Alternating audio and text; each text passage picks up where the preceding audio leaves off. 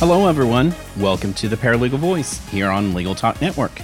I'm Carl Morrison, a legal operations manager and an advanced certified paralegal, and your host of the Paralegal Voice. Before we start today's show, we'd like to thank our sponsors, Nala, ServeNow, and of course, our newest sponsor, InfoTrack. So we are excited to have them. So with that, we're just going to jump right off into our show today. And my guest is someone I've followed for several years now, followed specifically in the paralegal educator circuit.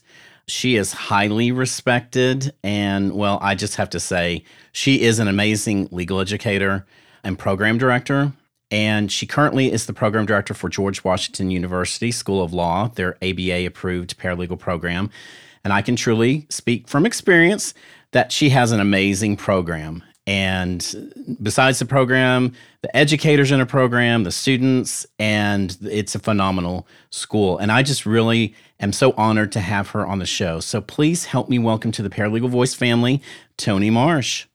Thank you, Carl. You are too kind. It's a pleasure to be here. Well, I am in awe of you and have been for many years, so I'm just so excited to have you here on the show. For our listeners, today's show is really, it's something that's kind of near and dear to my heart, and I know it's also very near and dear to Toni's heart as well. And it's the concept and the topic of access to justice. And, you know, access to justice is such an important area right now. And of course, it seems like of recent, there's been a lot of, a big push for individuals to have, the best access to legal services that are out there. And before we get into the meat and potatoes of the show, I really wanted to start off kind of high level and speak in a broad sense. And, when we talk about access to justice, Toni, we hear that term, but do we really know what it means? What is access to justice, as I put air quotes around that? And, why is there such a need in our society? Well, Carl, our society today is quite complex. There are many things going on many levels and many different arenas. And in order to survive and thrive in a society like this, you really need to know what's going on legally, and you need to be able to access your legal rights, and you need to be able to access the people or the resources or the institutions that can help you to understand your rights and make sure that those rights are covered, make sure that they're afforded to you. So the kinds of things that happen to all of us every day, for many of us, those small obstacles, the things that many of us would consider small obstacles, for another large group of us would be almost insurmountable.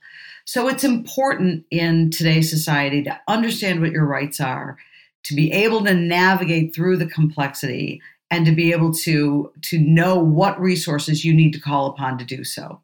That's our forefathers had the best foresight on, making sure that we had the ability to be able to get our access to justice and be able to, redress problems with our neighbors, with, criminal actions, things of that nature. And so when we talk about access to justice, we also talk about the crisis that has happened within a citizen's ability to access those legal services. And, I'd like for you to tell the listeners, Toni, when we talk about the access to justice crisis in the United States right now, what is that crisis that's happening in the country?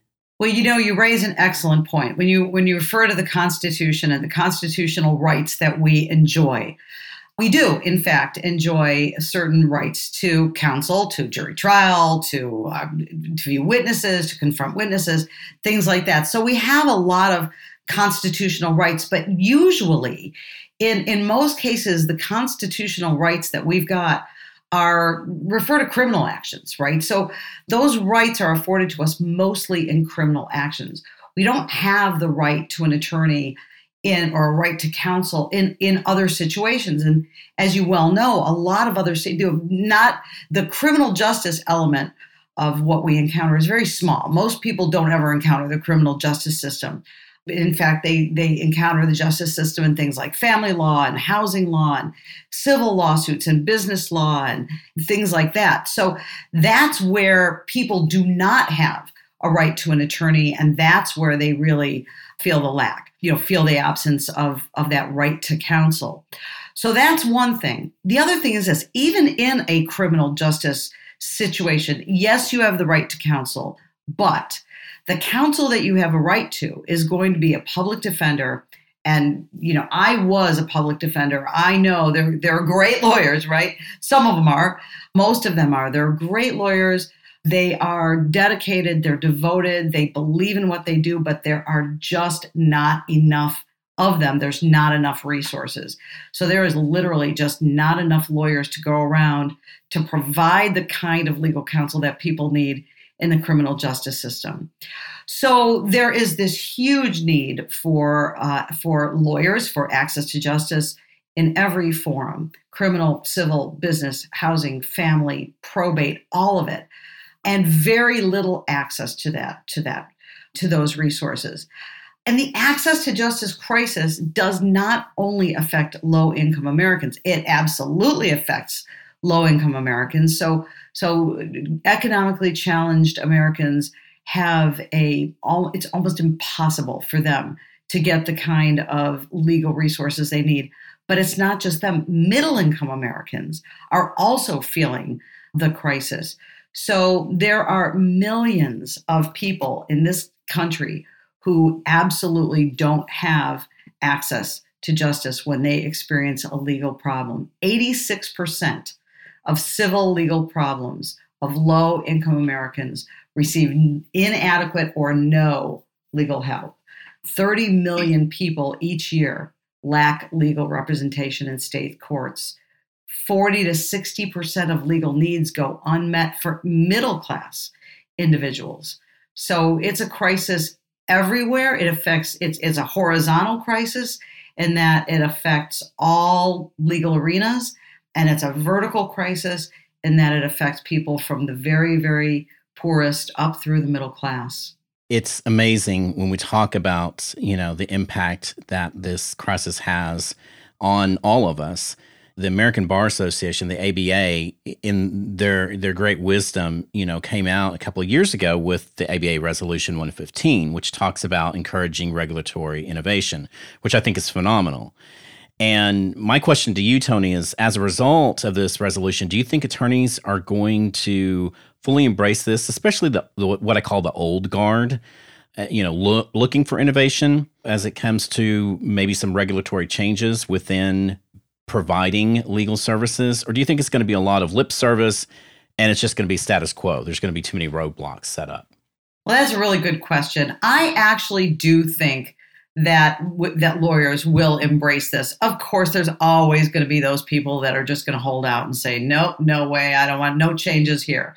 Everything is fine. And I'm just going to pull out my dictaphone here and I'm going to dictate a memo and my secretary is going to type it up for me and we're going to move on, right? There's always going to be those people. But I think for the most part, I think lawyers are ready to embrace this. I really do. And the fact that the ABA has come out in front of this issue is going to be tremendously helpful. It's going to have a tremendous impact.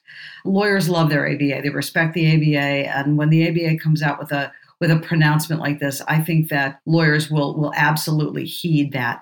And it's not only the ABA, but the Conference of Chief Justice, the Conference of Judges, has also come out in favor of innovation and innovative approaches to access to justice.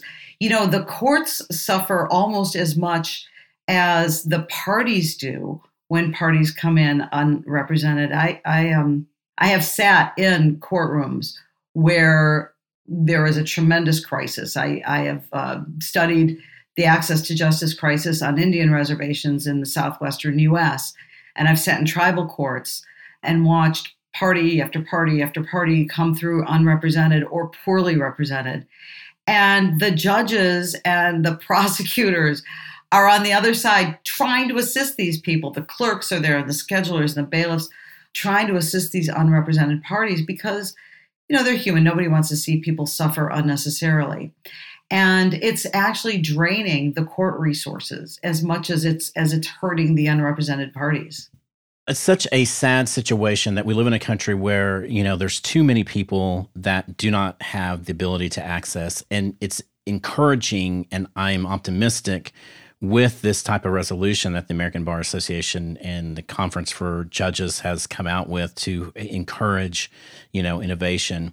And part of the innovation that's being done is, and we'll talk more about it here, but it's about, developing and creating a limited paraprofessional type of role. And, how can we, Tony, paralegals I'm talking about, how can we help encourage our bosses, our firms, basically attorneys that we work with, our peers in general, to look for those innovative ways to, deal with the delivery of legal services and basically expand the role of a paralegal? How can we do that? How can we help them?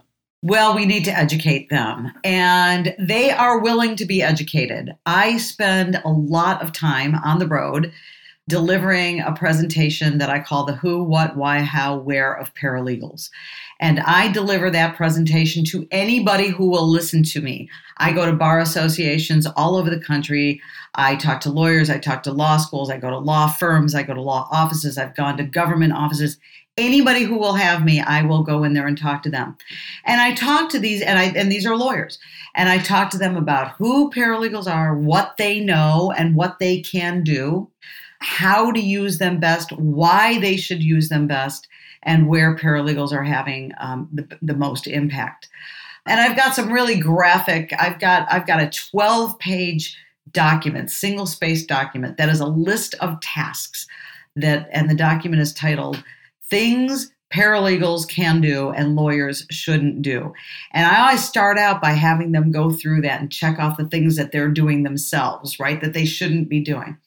This is a way to demonstrate to them how paralegals can be making their practices more effective, more efficient, more profitable. If you go down and you look at the dollars and cents and what it costs to hire a lawyer and to pay a lawyer and what it costs to hire a paralegal and pay a paralegal and how you can bill them out, it's actually quite profitable to bring in a paralegal or another, licensed non-lawyer professional. So when you talk to lawyers and you educate them, when I give this presentation, invariably, it's very well received. The lawyers are really interested. They want to know more. They always stay after and ask me questions. They're really interested in making their practices more effective and more efficient. And I think they're open to any good model. It's also up to us paralegals to not only educate the lawyers, but also educate ourselves on the trends that are happening within the legal industry. It's so vitally important for paralegals themselves to stay on top of it, to help encourage innovative ways to provide those legal services to society as a whole. Wouldn't you agree? Oh, absolutely. Absolutely. And I also give that presentation to paralegals because they need to hear that. They need to know who they are and how powerful they can be and just how broad their duties and responsibilities can be in a legal practice. So absolutely. And, the more that paralegals educate themselves, stay abreast of legal developments, stay abreast of technological developments, follow the whole licensed legal professional trend as that's developing, the better off they will be and everyone will be. And that very topic we're going to talk about after this commercial break, so don't turn that dial. We'll be right back. NALA members receive exclusive content such as the Paralegal Utilization and Compensation Survey Report, access to a members-only collaboration site, discounts on office products and car rental, access and preferred placement on a web platform for paralegal contract jobs, and access to the member-only Career Center. NALA members also receive discounted education and products. Join NALA today and become a part of our community. Learn more at nala.org. How often do you struggle with e-filing? Staying up late to prepare that crucial filing before the deadline, only to wake up to a rejection. InfoTrack allows paralegals and lawyers to file with the court from within your practice management software, saving time and improving data accuracy. Find out which mistakes put you most at risk by downloading the free top e-filing rejection reasons report at infotrack.com/rejections. Welcome back to the Paralegal Voice. We've been talking with my special guest, Tony Marsh, and the role of paralegals in greater access to justice and the need for it. And before the break, Tony, we were talking about specifically how a paralegal can, get involved in helping identifying and developing innovative ways. But when it comes to providing very distinct and narrow legal services by non-lawyers, and I hate that term, by the way. I hate saying non-lawyers. We're paraprofessionals. So when we're talking about, and you mentioned it a minute ago about licensed paraprofessionals, what are like three of the main, what I call buckets of those quote unquote non-lawyer roles? Right. So they've got, and by the way, I agree. I don't know. I can't think of a good word besides non-lawyer, though. It's really hard. Mm-hmm. I think the terminology will evolve as these people, as we get more of them and they start doing more things. But anyway, so they're the three main categories there's legal navigators, legal document preparers, and licensed legal professionals. Now, legal navigators are people who assist self-represented individuals in court. A lot of times you'll go into court. I used to volunteer at the DC court to do this. You're just there. People come in, they're entirely self-represented, and you're literally just showing them where to go and what papers they need to file. And, you're showing them where to get the forms. You're not really doing any of the work. You're just kind of showing them what they need to do and navigating them physically through the courthouse. Legal document preparers do actually help to prepare the legal documents for self-represented individuals. They are not allowed to choose the documents. They can. So if you walk into a legal document preparer's office and you say, I want to get a divorce, my spouse and I want to get divorced. We're totally in agreement. We know what we're going to do. What do we need to do? The legal document preparer cannot say, well, you need to fill out this form, and this form. You've got to walk into the legal document preparer's office and say, here are these forms. Can you assist me in filling them out? Now, there are ways that self-represented individuals can find out what forms they need, but you just have to have a sort of a break between who chooses those forms and who fills them out. Then there's licensed legal professionals, which is a sort of a leap beyond the other two. So these are people who are not lawyers, but they are licensed.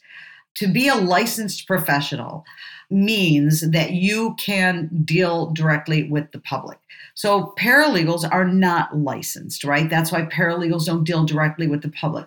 But lawyers are licensed because they do. And that's why doctors are licensed and nurses are licensed. So people that work directly with and advise the public need to be licensed. So these people are licensed. They are not lawyers.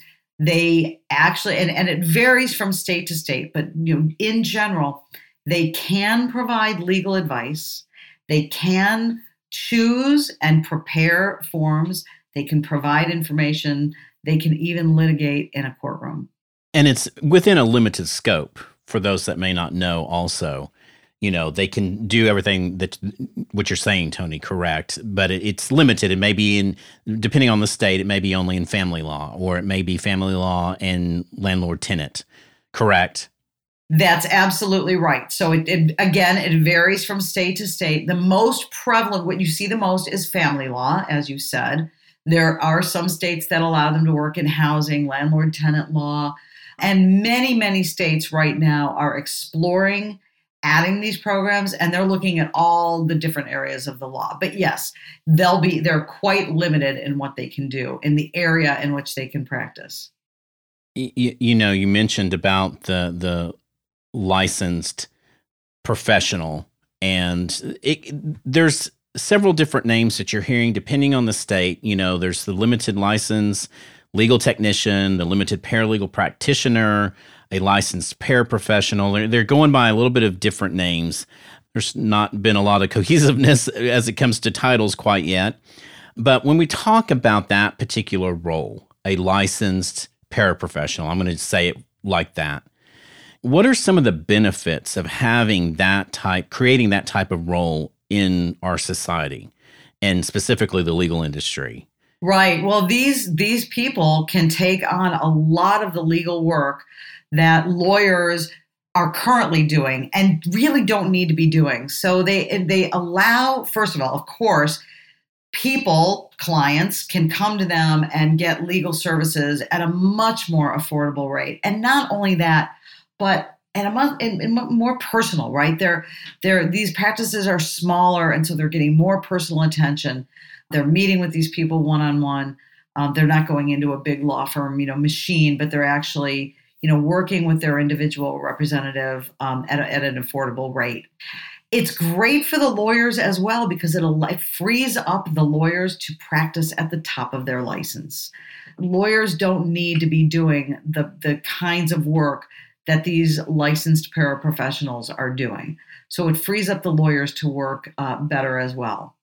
It really, and you mentioned this, and I kind of want to, target this particular part of your answer, cost. It makes it more affordable for an individual, middle America, not just the indigent and, the lower income bracket of our country and our society, but even middle America, to afford a licensed paraprofessional for a simple divorce, no major assets, no kids, type of, $7,500 an hour versus $500 for a lawyer to help you with a simple divorce. I say that with air quotes around the word simple, but you understand what I'm saying. It's that, affordability in order to provide greater resources for our society.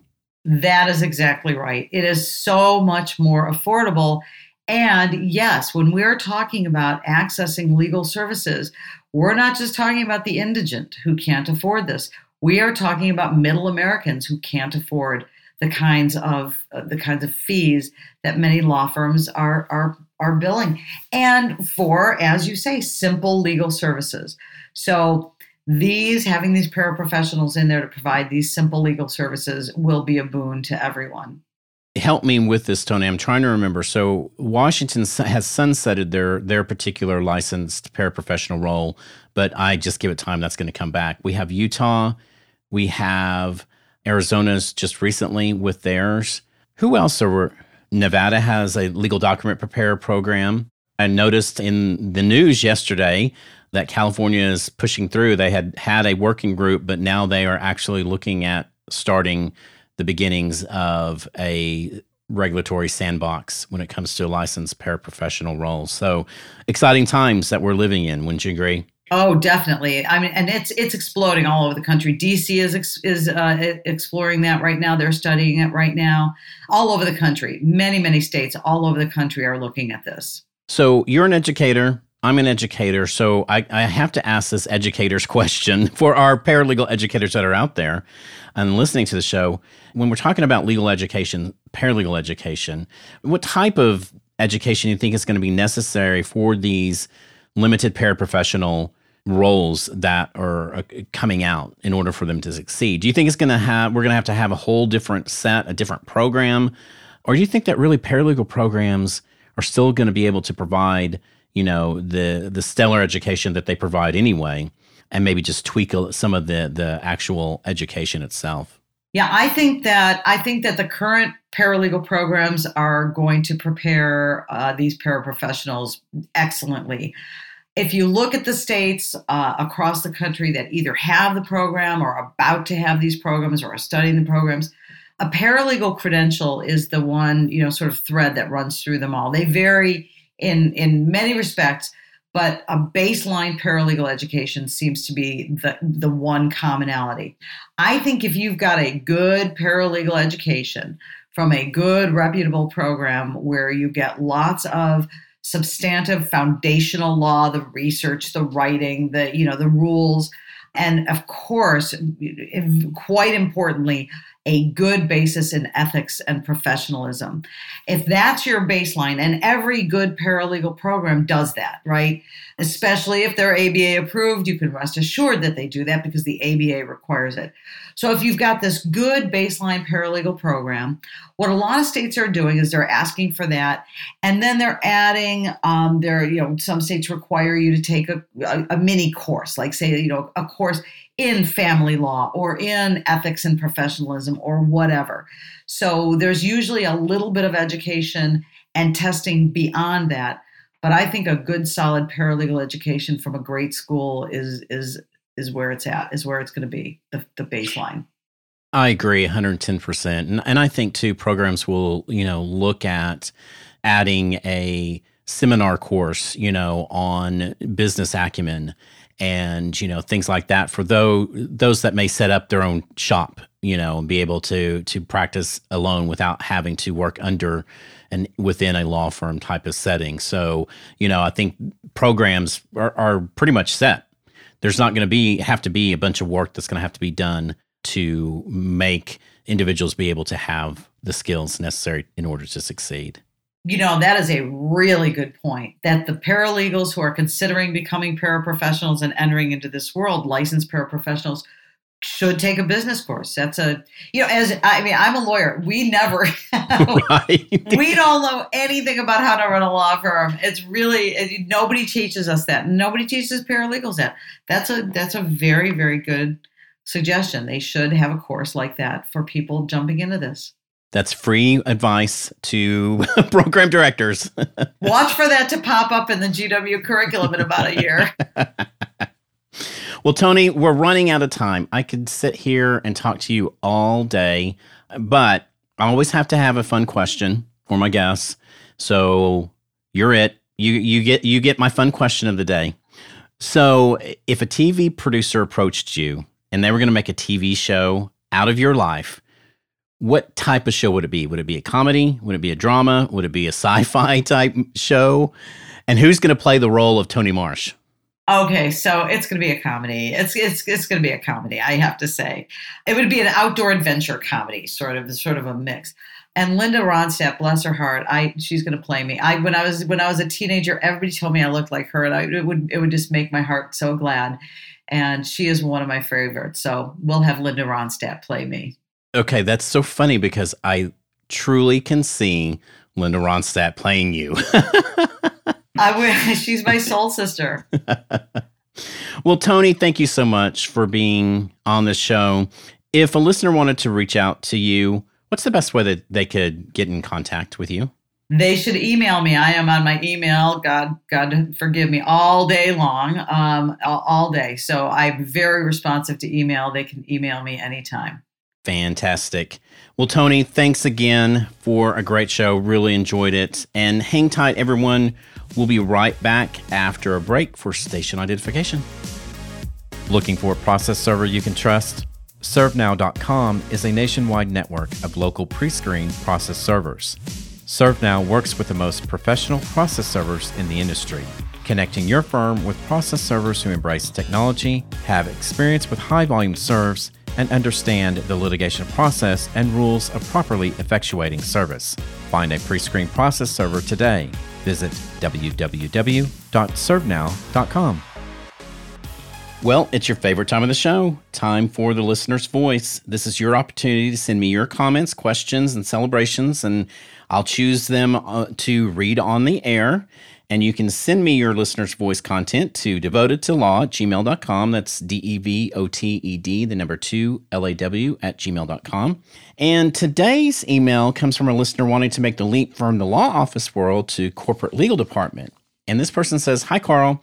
I wanted to thank you for taking time to make the Paralegal Voice. I love listening to your passion for the profession. I've been working in a small law firm since 2013 and am re-listening to the last podcast with Tom Stevenson. It's been so helpful for me. I'm hoping to transition to a corporate paralegal job within the next year. I love my office, but I feel like I've grown as much as I can in the setting.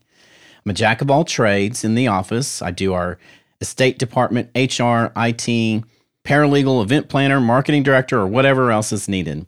Our office is super chill, and we behave like a small family more than like a team. We have a great system in place, so I'm hesitant to shake it up, but I'm also very eager to grow my career. I recently attended the virtual NALA conference and loved every minute of it. I wanted to ask you if you had any additional tips for crafting a resume that would stick out in the corporate world, or interview tips. Any words of wisdom on how to bounce back from feeling burned out? Thank you. Signed, Burnt Feelings. Well, this is a great question, burnt feelings. And here's how I would approach it. I did actually, this happened to me about 6-7 years ago, feeling exactly the same way you did or do. And that is, feeling like I've reached the pinnacle of my career. Is this it for me? Is there more life, outside of the billable hour, but still keep my finger on the pulse of the paralegal industry? Absolutely. And, for a lot of people, transitioning from a law firm into a corporate legal department is a great way to re-energize, refresh your career. I made the leap, because of my strong experience in litigation, trial practice, e-discovery. And so the company where I work at now, they kind of stole me from the firm I was working at about 5 years ago.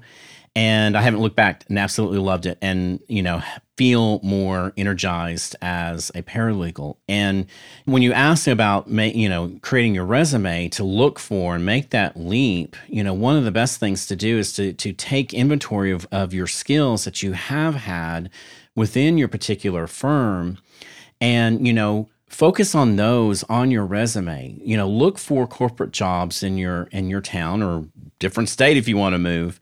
And, look for something that interests you. Maybe it's mergers and acquisitions. Maybe it's a corporate governance type of deal. Maybe it's litigation within a company. Whatever your particular area that you want to focus in on, craft your resume to focus in on the skills that are needed and necessary in order to succeed within the corporate legal department.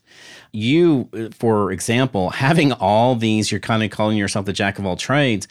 That's great. I mean, it demonstrates that you've got strong project management skills because you have to manage all these different areas every day, all the time. And, it's a great way to, carve that out and show that in your resume. And the same with the interview tips. Too many times when we interview for jobs and positions, we go in and we want them to ask us questions about ourselves. Well, tell your story. An interview is your opportunity to say, hey, here's Carl Morrison. Here's Carl Morrison's story of, where he's come from, what, successes he has had within his, positions, within his current work. Here's how, the work I've done within this particular firm translates into doing, the job that you're requiring in this corporate legal department. Anytime you can demonstrate, successes, fantastic. Even above and beyond, having a really great education, certification, which I am so pro certification, as everyone knows. But, being able to demonstrate in your resume and in the interview that you have the skills necessary to succeed in that position, you're golden. And so I always encourage you to take inventory and do it, even if you're not looking. For those that aren't looking for a job, do it and create your own inventory, what I call inventory sheet, of the successes that you have accomplished within your position at the firm you're working at and at your prior firms or companies that you've worked at. It's a great way to say, hey, you know what? I do have the skills necessary in order to succeed in that particular role. So that's it. That's all the time we have for today for the Paralegal Voice. If you have any questions about today's show, please email them to me at devotedtolaw@gmail.com. And stay tuned for more information and upcoming podcasts for exciting paralegal trends, news, and engaging and fun interviews from leading paralegals and other leading legal professionals. Thank you for listening to the Paralegal Voice, produced by the broadcast professionals at Legal Talk Network. If you'd like more information about today's show, please visit LegalTalkNetwork.com. Find Legal Talk Network on Twitter, Facebook, and LinkedIn, or download Legal Talk Network's free app in Google Play and iTunes. And reminding you that I'm here to enhance your passion and dedication to the paralegal profession and make your paralegal voice heard.